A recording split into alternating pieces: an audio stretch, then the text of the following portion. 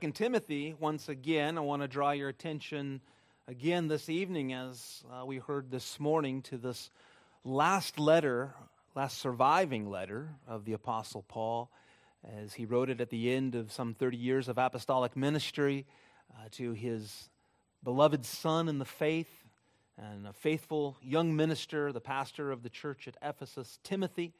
And I remind you again that this letter is a bit unique in the sense that it gives us a picture, a window into the life of the aged apostle at the end now of his ministry and the end of his life. So he writes it while in Rome during his second imprisonment, and he will not get out this time. He will be beheaded, more than likely, and that's how we believe he died. He, here in this letter, writes his final words of encouragement, and as we heard this morning, gives the final charge to Timothy to preach the word. So now, this evening, we want to meditate upon the last part of the chapter, really verses 6 through 8. But I'll read, for the sake of context, from verse 6 down to the end of the letter. Let's stand together for the reading of God's word. 2 Timothy chapter 4, beginning at verse 6. For I am already being poured out as a drink offering, and the time of my departure has come. I have fought the good fight, I have finished the race, I have kept the faith. Henceforth there is laid up for me the crown of righteousness, which the Lord, the righteous judge, will award to me on that day, and not only to me, but also to all who have loved his appearing. Do your best to come to me soon, for Demas, in love with this present world, has deserted me and gone to Thessalonica. Crescens has gone to Galatia, Titus to Dalmatia. Luke alone is with me. Get Mark and bring him with you, for he is very useful to me for ministry. Tychicus I have sent to Ephesus. And when you come, bring the cloak that I left with Carpus at Troas, also the books, and above all the parchments. Alexander the coppersmith did me great harm. The Lord will repay him according to his deeds. Beware of him yourself, for he strongly opposed our message. At my first offense, no one came to stand by me, but all deserted me. May it not be charged against them. But the Lord stood by me and strengthened me, so that through me the message might be fully proclaimed and all the Gentiles might hear it. So I was rescued from the lion's mouth. The Lord will rescue me from every evil deed and bring me safely into his heavenly kingdom. To him be the glory forever and ever. Amen. Greet Prisca and Aquila and the household of Onesiphorus. Erastus remained at Corinth, and I left Trophimus, who was ill, at Miletus. Do your best to come before winter. Eubulus sends greetings to you, as do Pudens and Linus and Claudia and all the brothers. The Lord be with your spirit. Grace be with you. So far, the reading of God's holy word. Please be seated. Well, in Milan, one of my favorite places to visit once in a while is Basilica Sant'Ambrogio. It's the basilica that Ambrose, a great leader in the ancient church, it's where he's buried. And it's one of the 5 churches that he planted in his life. You can go there and they have a crypt, and his bones are laying there, and he's laid between 2 Christian martyrs from Milan during a persecution who died in the 2nd century. Gervasius on one side and Protasius on the other. Ambrose is an interesting guy because he was a preacher of the word. He was a great hymn writer, church planter, defender of orthodoxy, sender of missionaries, mentor, spiritual father to Augustine, and one of the 4 great doctors of the early church. A giant. And he's right there buried in Milan. And whatever we think of the display, Ambrose's legacy as a servant of Christ's church and God's word, it stands as a testimony to one who, by God's grace, fought the good fight, finished the race, and kept the faith. And now his body awaits the resurrection, which the Lord Jesus has promised to all who trust in him. Ambrose wasn't a perfect person, yet he ran well and he finished his race. And crossing the finish line really should be the goal of every believer, to go to the end, confessing Christ. We're not all called to be giants like Ambrose. Few people are. But we are all called to press on and persevere to the end. We're called to finish the course that God called us to run. And maybe you've come in here this evening a little weary on the course, a little tired of fighting the good fight. And maybe you're ready to give up on your marriage, on your family, on serving the Lord, maybe on the faith altogether. That's reality. Sometimes believers feel that way. Yeah, we think of the college student who is suddenly faced with seemingly irrefutable claims against the Christian faith, or the struggling believer who feels an overwhelming sense of guilt because of her personal battle against sexual immorality, or the disillusioned member of a congregation after a difficult and ugly church split. All kinds of things can cause us to want to quit. And churches can want to quit too, on missions, feeling tired of all of the work that goes into it. Well, where do we find the strength to press on as individuals, as families, as a congregation? Where do we find the courage and the perseverance, the motivation to fight the good fight and to keep the faith? The Apostle Paul knew the answer, even as he was in prison for the umpteenth time, and this time about to lose his life. He knew the answer, and he wanted Timothy to know that as he writes this last letter to his beloved son in the faith. Oh, Timothy, all of this stuff is coming, but you preach the word. You continue. You be sober-minded. Endure suffering. Do the work of an evangelist. Fulfill your ministry. I'm done. I've run my race. I've fought the fight. I've kept the faith. It was only by the grace of God, the grace that is in Christ Jesus, that he was able to say those things, that he was able to be full of hope, even in a difficult place, not a place of comfort and ease, but a place of loneliness. He was cold. He was without the necessary tools to redeem the time. He wanted to see his friends. He knew he was about to die. And yet he uses these three metaphors to describe how God's grace had enabled him to fulfill his ministry and complete his mission. And these three metaphors apply to all of us, not only as a congregation, as you think about finishing what God has called you to do as a congregation in terms of the Great Commission, as we heard this morning, and missions, but even as individual Christians, loved ones. Fighting the good fight is the first one, he says. Here in verse 7, verse 7, I have fought the good fight. An expression that could have either military or athletic connotations. His point is that the Christian life involves a constant struggle, a fight, a battle against spiritual forces of darkness and against sin. Earlier in this letter, Paul exhorted Timothy, you therefore must endure hardship as a good soldier of Jesus Christ. Chapter 2, verse 3.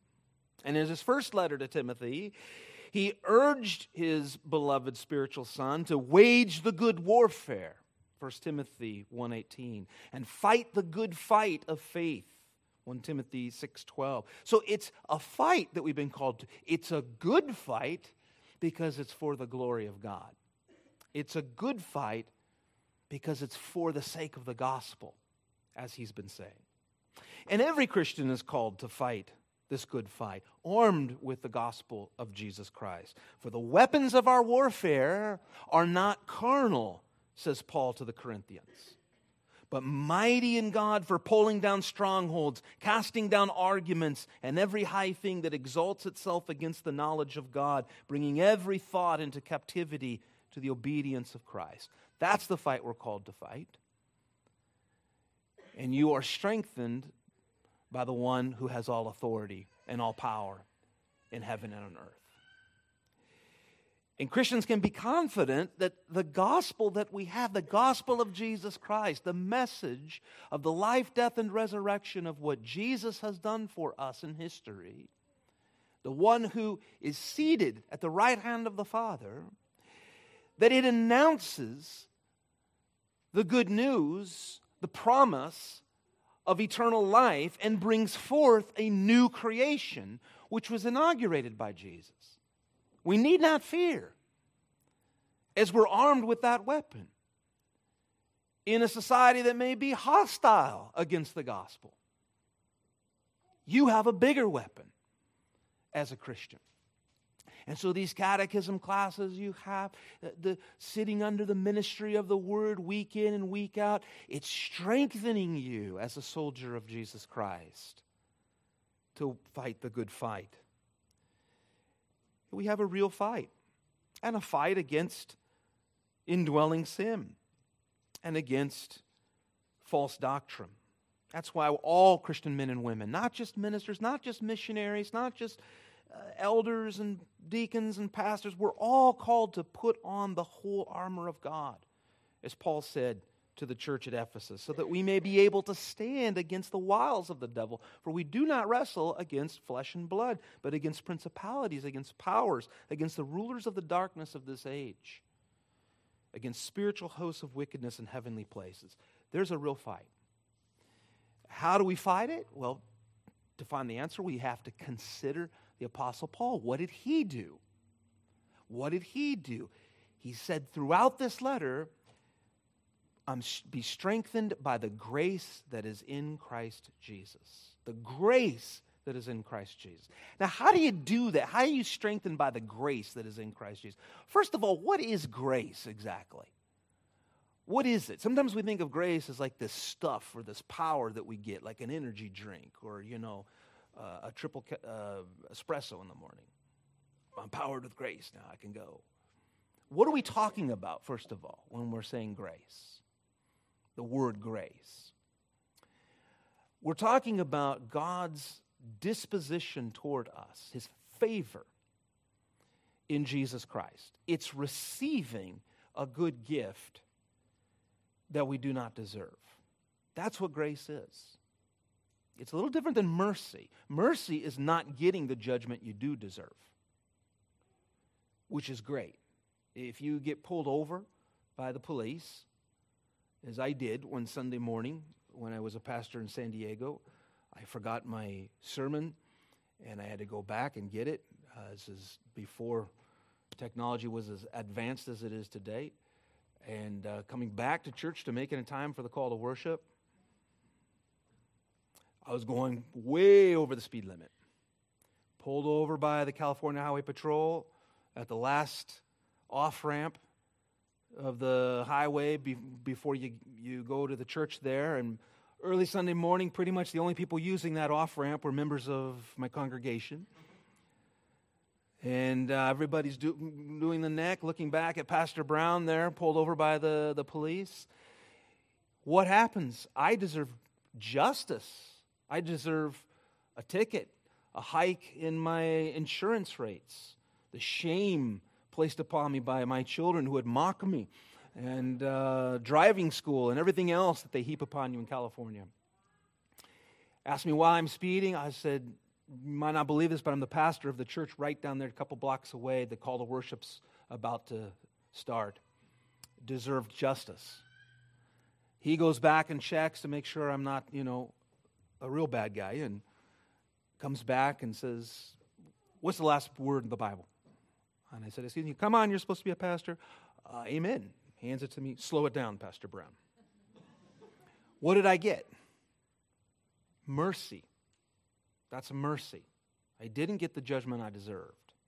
Now, grace goes one step further. Grace would have been if the police officer says, hey, and you know what? Here's $500 for you and your wife, to go out and just have go out to the best restaurant in San Diego. And guess what? The California Highway Patrol is going to pay for your insurance for the next 2 years, and you can drive as fast as you want on this highway. Okay, all that would have been ridiculous, right? That would have been absurd. And that's how grace is. Grace is a little absurd. What do you get in grace? You get eternal life. You get Christ's righteousness. You get the forgiveness of all your sins. You get adopted by the creator of the universe. So you are a child of God. It seems too good to be true. You don't earn it. Jesus earned it. That's grace. Paul says, if you want to fight the good fight, be strengthened by grace, by that message. That's why hearing the gospel is so important every week. That's why receiving the Lord's Supper is so important. That message is announced again and again and again. That it seems too good to be true. Yet it's for me. It's for you personally. Personally. Strengthened by the grace. I was strengthened by grace this morning as I sat there and Pastor John served me communion and said, the body of Christ broken for you. The blood of Christ shed for you. Put the elements in my hand. That's grace that strengthens you. Paul says, be strengthened by the grace that is in Christ Jesus. So this is your identity. This is who you are. And as a child of God, clothed in the righteousness of Jesus, all your sins forgiven. You have eternal life. You're adopted. What do you have to fear at the end of the day? He hasn't given us a spirit of fear. You can fight the good fight, being strengthened in that message. That's what Paul says. And he says, finish the race. That's the next thing. The second description of his fulfilled ministry is, I have finished the race. Verse 7. Some years earlier, while he prepared to board a ship on the shores of Miletus, all the elders of the church of Ephesus were there, and Timothy was among them. And he gives that great discourse, that farewell speech, as he's going to head off now to Jerusalem. It's in Acts chapter 20. And he says, but none of these things move me. He talked about the persecution he was about to face. None of these things move me, nor do I count my life dear to myself, so that I may finish my race with joy and the ministry which I received from the Lord Jesus to testify to the gospel of the grace of God. Acts 20:24. I'm not much into life verses, but if I were to have one, I think it'd be that one. That I may finish my race with joy. He doesn't say win the race, because the Christian life isn't a competition. He says finish the race. As a missionary in a foreign land and doing everything in a second language, and it can be discouraging. It can be lonely sometimes. It's tempting to not finish the race. It's tempting to say, well, I've been there for 5 years or maybe later 10 years and okay, I'm done, I'm out, and not finish the course. It's tempting. It's tempting for ministers, as Pastor John will tell you at times, to say, no, maybe I'm at my limit. It's tempting for you as Christians at times to say, I don't know if I can press on in the covenant of marriage or the covenant that I'm in with God as it's manifested in the local church. I don't know if I can press on. We're called to press on. We're called to run a race, all of us, as Hebrews tells us. Therefore, we also, since we are surrounded by so great a cloud of witnesses, let us lay aside every weight and the sin which so easily ensnares us, and let us run with endurance the race that is set before us, looking unto Jesus. That's the key. Strengthened by the grace that is in Christ. If I look to myself, if I look to my circumstances, there's no hope there. There's no rejuvenation in the race. But looking unto Jesus, he says, the author and finisher of our faith, who for the joy that was set before him endured the cross, despising the shame, and sat down at the right hand of the throne of God. That's how we can go. Paul doesn't tell Timothy, hey, go do great things for God, Timothy. All he says is preach the word. Be sober-minded. Endure persecution, affliction, hardship. Fulfill your ministry. Do the work of an evangelist. Be faithful. Be faithful. Finish the race. And we can do that because Christ has already won the race for us. The rest of us are simply called to stay the course and finish without dropping out or becoming disqualified. And the good news is that if you're here this evening saying, yeah, but Pastor Mike, I feel so tired. I don't know if I can drag myself across that finish line. Jesus will drag you across it. You just look to Him. You keep looking to Him. And He'll carry you. And in that, by looking to Him, you will continue to run that race. So finish the race. Keep the faith. That's the third thing. I have kept the faith. What does that mean? He had faithfully guarded the good deposit entrusted to him, the truth, the gospel.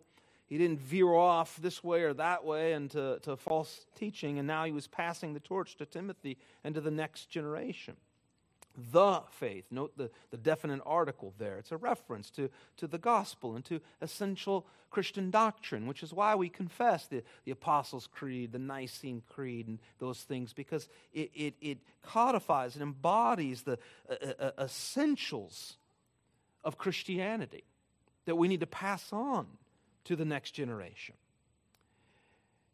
And so Timothy now needs to do the same and press on. Sadly, some Christians have failed to finish the race or keep the faith because they've embraced false teaching and abandoned it, kissed Christianity goodbye.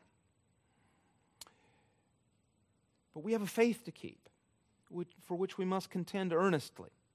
And we're called to stand together in one spirit, one mind, striving together for the faith of the gospel, and bring that faith to the nations as we're doing. And the promise of Jesus is that in doing these things, He will give rest for our weary souls and reward us in His grace. Because Paul says in verse 8, notice how he rejoices in what awaits him. Finally, there is laid up for me the crown of righteousness, which the Lord, the righteous judge, will give to me on that day. A crown. In the Olympic Games, thousands of years ago, in the Greco-Roman world, they'd put a wreath, a crown on the head of the winner. A wreath of honor. And here he uses that metaphor to describe the permanent and perfect state of righteousness that will be ours in glory. Glorification. This is the righteousness which Christ earned for us through His act of obedience to the Father. It has already been imputed to the sinner who trusts in Christ, receives it by faith alone. God justifies and declares righteous all those who receive this righteousness by faith, so that we're already justified.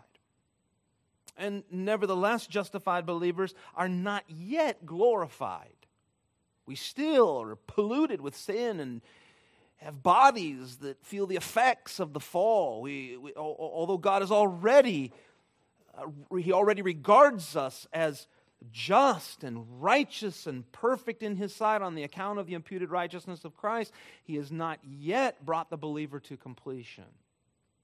And in this life, we are still undergoing that slow, lifelong process of being sanctified. That is, being made more righteous internally. And we need to be called again and again to run the race, continue, keep fighting the fight, press on, keep keeping the faith. Don't give up, because you have something waiting for you, an inheritance that is incorruptible, undefiled, that does not fade away, that's reserved in heaven for you. And that reward wasn't just for the Apostle Paul. It's for every believer in the Lord Jesus. Because notice that Paul adds, and not to me only, but also to all who have loved His appearing. The same crown of righteousness that awaited the Apostle Paul awaits you, Christian, as you look to Jesus. So do you rejoice in the appearing of Christ? Do you rejoice in what He accomplished in His life, death, and resurrection? Are you longing for His return when He will destroy death forever and annihilate all evil and raise our bodies from the dead? If so, if it's yes, I long for that. I'm a wretch. I'm imperfect. I'm the worst fighter in this fight. I'm the worst runner in this race. I'm the worst keeper of the faith. But yes, I long for those things. Then a crown of righteousness awaits you, because Jesus is the one who earned it. He's the one who fought the fight perfectly. He's the one who ran His race all the way to the end. So He said, Father, I have glorified You on the earth. I have finished the work which You have given Me to do. And now, O Father, glorify Me together with Yourself with the glory that I had with You before the world was. And the next day, as He hung on the cross after praying that prayer, He said, it is finished. What is finished? His fight, His race. He kept it all, and He did it for you. So there's a crown waiting for you. Now, when we hear that and receive that by faith, we're strengthened by the grace that is in Christ Jesus. We're strengthened, and we can press on. And we can go to the nations, even while we're suffering, even through difficulty and hardship. Because God will continue to use people to reach people. Broken people, imperfect people. But He'll use you to reach your neighbor. And He may be raising you up to launch you out even to another country, to learn a different language, and to bring the gospel to people who need to hear it.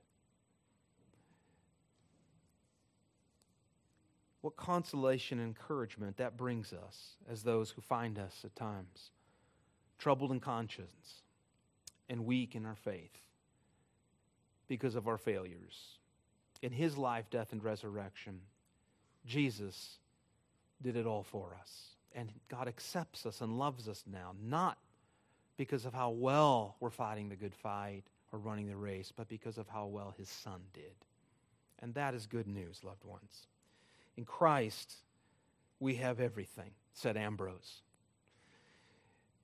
Ambrose said, if you find yourself oppressed by guilt, Christ is your righteousness.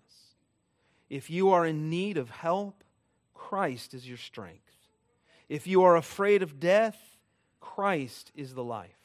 If you desire heaven, Christ is the way. If you need refuge from the darkness, Christ is the light. May God continue to strengthen all of us by the grace that is in Jesus Christ, so that we can continue to fight, to run, to keep, and to be a blessing to the nations. Let's pray. Our God and our Father, we thank You for Your word and for the work of Your Holy Spirit. Encourage our hearts, O Lord. And we thank You this evening so much for Jesus, for what He accomplished for us in our place. Oh Lord, we desire to make Him known. Give us courage. Help us not to ever shrink back with fear, knowing that You haven't given us a spirit of fear, but one of love, of power, of self-control. Oh Lord, we pray that we would be faithful. Strengthen us, O Lord, for we are often unfaithful. We confess, O Lord, that we feel weak at times. Lord, strengthen us by the grace that is in Christ Jesus, so that we can continue to go forward, that we can continue to make disciples of Jesus Christ, Your Son, and see people who do not know Him transformed into worshipers of Him, all by Your gospel. Hear our prayer. Forgive us our sins. In Jesus' name, amen. Loved ones, let's respond in song, singing to the Lord, lifting up our voices with the hymn.